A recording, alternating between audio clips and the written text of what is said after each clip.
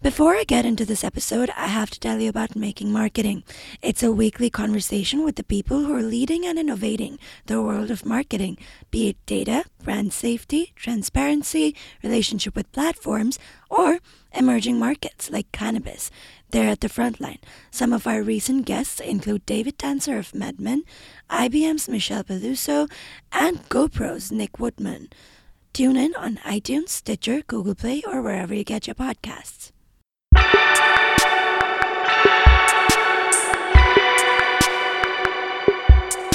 Hello and welcome to Digiday Live, our podcast where we bring you the best sessions from our many summits around the world.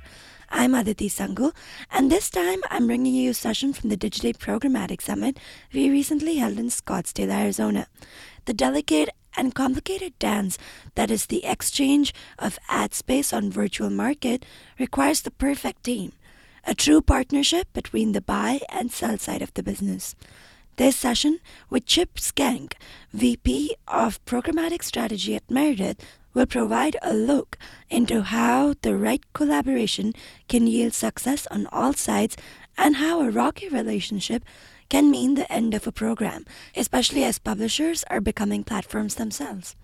So a few years ago, I was up here and I was asked to talk about deals done right, like what makes a good deal and what do we have to do to build a good deal. And it was early days of private marketplace, and it was fun because we could talk about a lot of the things that people weren't doing yet. But I come today, it's 10 a.m., it's the first session on the second day, and it used to be that the shittiest session was the first session on the last day because everyone was hungover and all of your content had been covered. We've had 4 sessions and pretty much all of my content's been covered. So, stay with me and we'll see what we can do. So what we did, this is the slide we showed a few years ago, which is how do you make a deal? What's the behavior that each buyer and seller need to exhibit? What are the do's and the don'ts? And some things have worked out, right? Some things have worked out where we know that some people are sharing auction insights and they're getting there, right? But other things haven't worked out so well. Like, don't ask for guaranteed viewability.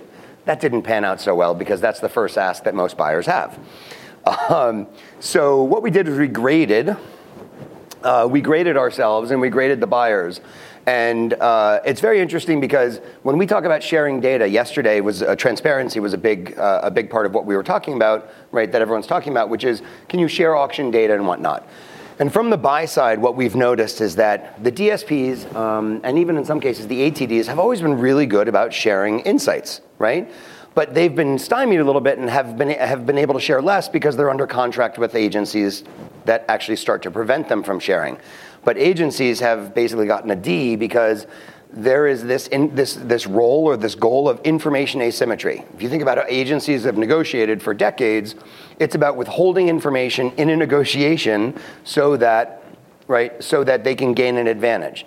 But that's the wrong way to approach programmatic because you need information symmetry for a deal to succeed. So this whole idea of sharing data.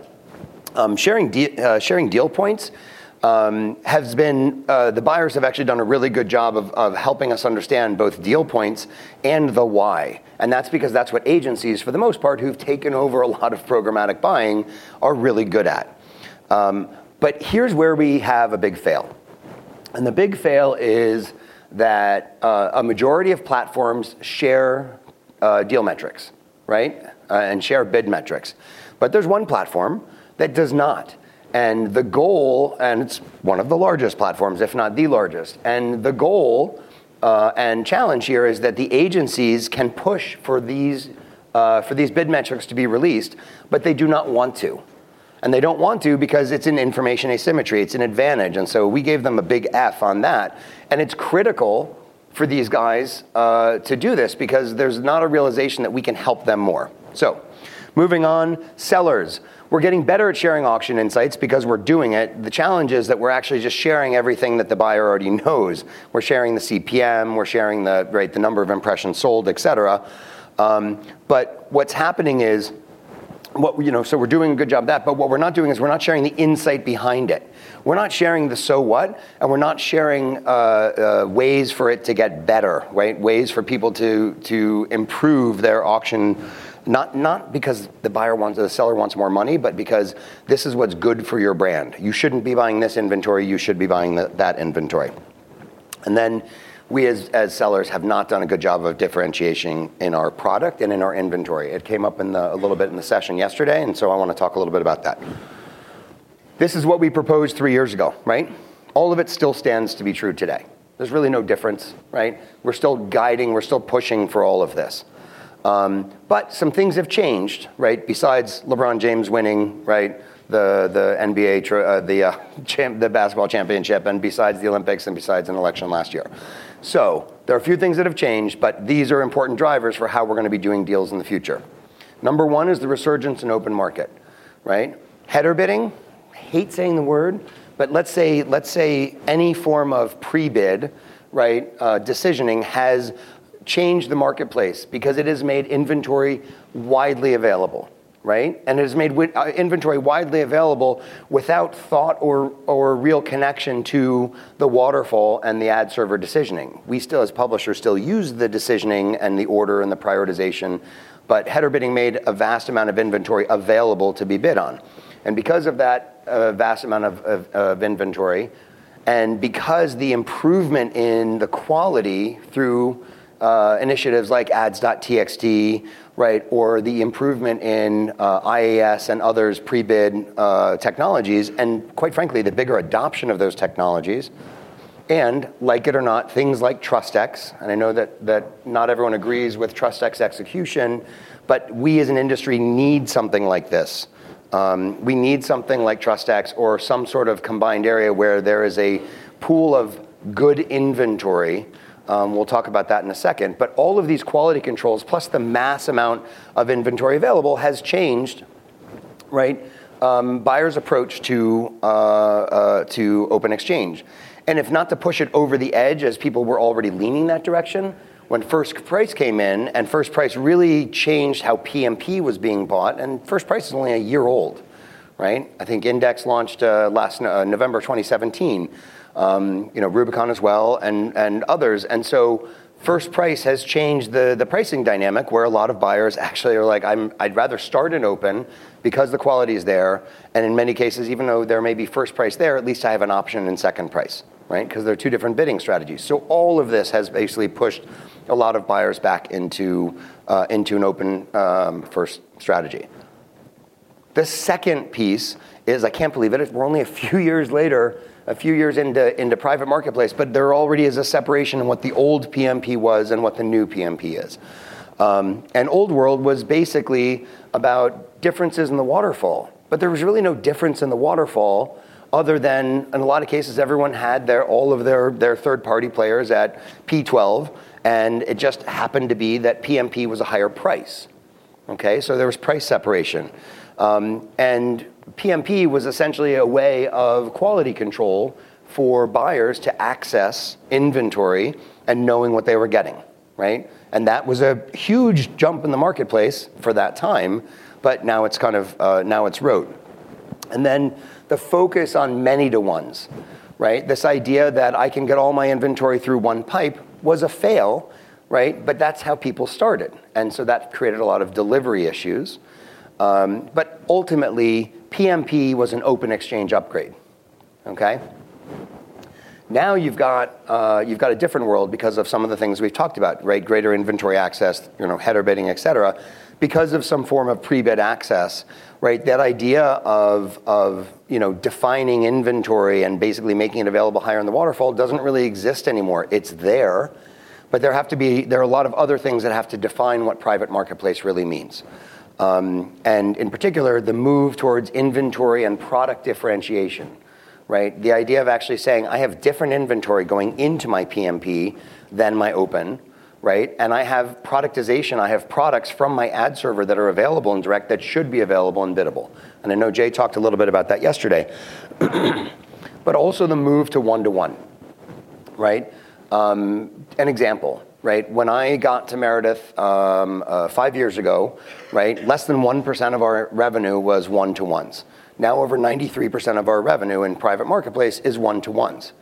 And it doesn't mean that there's not a lot of many-to-one demand. There's not much many-to-one demand.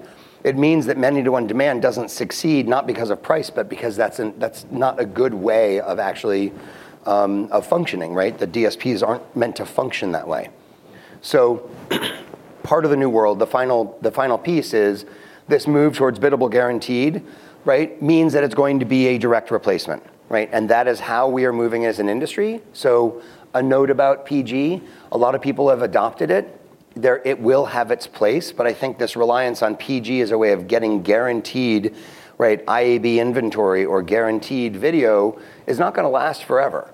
And so we have to think about how to actually think about biddable and guaranteeing and creating commits in biddable, right? That's going to be the new world of private marketplace as direct dollars continue to move over, right?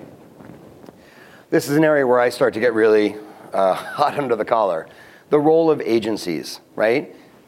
Agencies have increased their presence simply because a lot more clients are actually still using their agencies. Forget the in-housing trend for a moment. Are using their agencies, right, to make programmatic part of their media plans and to actually try to somehow bring it together. This has not been a good thing for the industry. And very simply, it goes back to a couple different things. Information asymmetry, right? The way that agencies negotiate. And withhold information and don't share information, but also the fact that a lot of agencies came into programmatic treating it as a vehicle for profit, not for client performance. Still the case today, right? You can start to see agencies who treat it as a performance metric because price is not as important to them as how the auction functions. And you can start identifying the difference between those people who are still buying for profit, because buying for profit, they're trying to jam everything into one pipe, mark that pipe up to their clients, right, by getting less expensive inventory from us. So I don't mean to rail against agencies. It's not so much that. It's that we have to figure out how to create a better way of working with agencies, and part of that is changing buyer behavior. So the greater role of agencies has been a big piece of what's going to be changing how we build deals. And then finally, SPO, right? Still really early in supply path optimization, but supply path optimization is here, right, as a direct response to header, right? The influx of inventory through multiple platforms, right, across multiple channels. Right, Jay showed the ads.txt file as an example. You've got all these different places. So we have increased bid density enormously, right, which has brought the cost of the advertisers up, and we've increased the cost of the DSPs, right, simply because of the number of bids on the same exact inventory that have to happen. So SPO is here, and it's going to change how we start thinking about private marketplace. But obviously, because it's going to bring bid density down. But what we're seeing right now is that SPO is not really a performance management tool yet. It's more of a cost management tool. And as SPO starts to become a performance management tool for buyers, right, that will start to impact how we think about setting up private marketplace. So when we think about deals, right, it comes down to a couple rules that are the same as previous, and a couple rules that we think are new in the way that we look at it. It is all about behavior. It is all about changing buyer behavior and seller behavior. And so on the right is just a little blurb that we continue to espouse, and we actually put at the top of all of our presentations, right? That the power of the power of the deal, right, rests neither with the buyer or the seller. The power, right, sits in the effectiveness of the deal, because each party is 50% responsible for the deal's success. That is at the head of every one of our presentations and on the cover of every one of our presentations, simply because we've got to hammer at home that transparency is critical, right? And as an aside, a quick challenge to the transparency argument. We believe in full transparency, but part of that believing in full transparency is that we believe in full transparency from the buy side, right? And so for us, it's an exchange, right? We're happy to share with you, but we would like you to share with us. And I'd like to see a show of hands of how many times people have actually gotten that information from agencies. But, so let's talk about the behavior. With seller behavior, right, it's still about sharing auction data, right? But really it's about sharing auction insights. And the difference, I mean, is not just about, right, what the bids were and so on and so forth, but on what inventory, right? What's the benchmark against the rest of the auction? What's the benchmark against their competitors, right? To guide those clients in how they actually want to set up a deal, okay? Because most people come in and it's very homogenous. They want to set up the deal the same way across every publisher because it's easier. But in a world of place your bets, right? Your first goal is to be one of the 10 bets of that buyer. And then the second goal is to try to figure out how to actually shape the deal that's being set up according to how you can make them successful, right? And it's also a focus on an education-based sale, right? One of the things that's happened, which is if you look back over the last 5 or 6 years, is that a lot of the sellers who've come into market on private marketplace for publishers actually have come from ops and have come from tech, right? And so there's been a lot of feature-driven discussion, but it really has to be focused now on the so what and on an education-based sale. The so what is very much about the why. Why is this going to work for you, right? It's a little bit going back to Sales 101, but that is important because now you're in a sea of inventory if you're a buyer, and you pretty much can buy anything you want, right, by going to the open first. So that differentiation and that understanding of why is really important, right? We have to influence planners, right? The way that we look at it at Meredith is when in working with our direct team, that if a budget gets split, right, if it's decisioned, if it's planned at one level and then decisioned by the same people, then we can actually stay together as a team with the direct sellers and work together on trying to convert programmatic dollars into some form of direct support.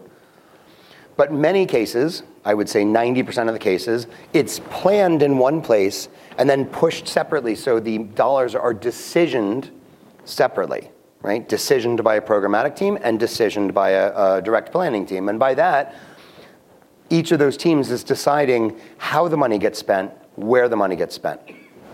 So part of the behavior of changing deals is actually working upstream with the planners, the direct planners, the comms planners, the strat planners, and getting them to see how they need to push suggestions and or dictates to their programmatic teams. I'm giving you a $5 million budget, but $200,000 has to be carved out for Pandora, $100,000 has to be carved out for Turner, right? Whatever it might be. And the reason that is because if you actually let those dollars go down, they're already thinking on a non-guaranteed basis. So our job as sellers is to influence further upstream by helping and show the conversion of those dollars and how the programmatic capabilities can support what direct is doing. That means productization. We've got to have the same product suite across both. And then finally, this whole idea of value beyond price. And this is something that we focus on with our team every day. And value beyond price is your first lever. Price is one of your key levers, but problematically, it's always the first lever. And we have to add more levers for the buyers to use, right? Simple things like prioritization, which many of us already do. But repackaging, right? Customization, exclusivity. What are all the levers that you can put into your deal, right, that are differentiated from price? Price is still going to come to play, right? But in almost half of our negotiations, when someone comes and says that they want 4 and our rate card is 8, right, we may or may not have to give a little bit, but we're never coming even close to 4 because we are pulling a bunch of other levers by repackaging inventory, right? By giving them, on a price basis, the 3rd and 4th refreshed impression rather than the first impression in the session, right? All this different packaging that allows us to give them what they need, but still maintain price for the impressions that deserve the highest price. And from a buyer perspective, we need to get them to share the auction insights, right? Similar to what we're trying to do as publishers. But it's really about changing their behavior on auction metrics, right? And on metrics that they see. I said it yesterday. I probably shouldn't say it publicly, but I'm dumb, so I'll say it again. If you're planning an open exchange as a buyer, right? And your core metric is viewable CPM, right? And that's what you're looking at across all of your inventory, then I, as a publisher, am going to be smart enough to actually get you viewable inventory at a price that seems reasonable. Same thing in PMP. But in reality, is what they're buying actually good for their end goal? Maybe not, right? So we have to think about getting them to think beyond the metric. It's, yes, you're finding highly viewable inventory in the open marketplace. Great, good for you. But you've just bought 1 billion 320 by 50s on the 7th refresh. I'm not sure that that's helping you move product, right? So we have to change that behavior of seeing the metric and then helping them understand what's behind that metric, because that's going to move them a little bit further upstream to thinking about how they can use PMP for achieving some of those metrics and open for achieving others. And that is part of that value beyond price. Okay, that's where we have to get them thinking about value beyond price, but it has to start with the publishers of changing and increasing and creating those levers. Okay, so what's 2.0, right? Again, you'll see some of this is relevant to previously and some of it is new, right? Differentiate your PMP. Holy crap, you've got to separate your inventory pools, right? It is so important. Whether you have 1 billion impressions a month or you have 1 million impressions a month, right? Separating your inventory pools will allow you to actually figure out how you're pricing each of those separate inventory pools. It allows you to ask for more, right, on one pool, and you won't get as little as you think on the other pool that may not be as good, right? It is about packaging, so differentiate your PMP, right? Your inventory, your products. We have now migrated over 95% of our DFP catalog to become biddable, right? We've been working on it for 5 years. And we've migrated about 50% of our proprietary catalog to being biddable.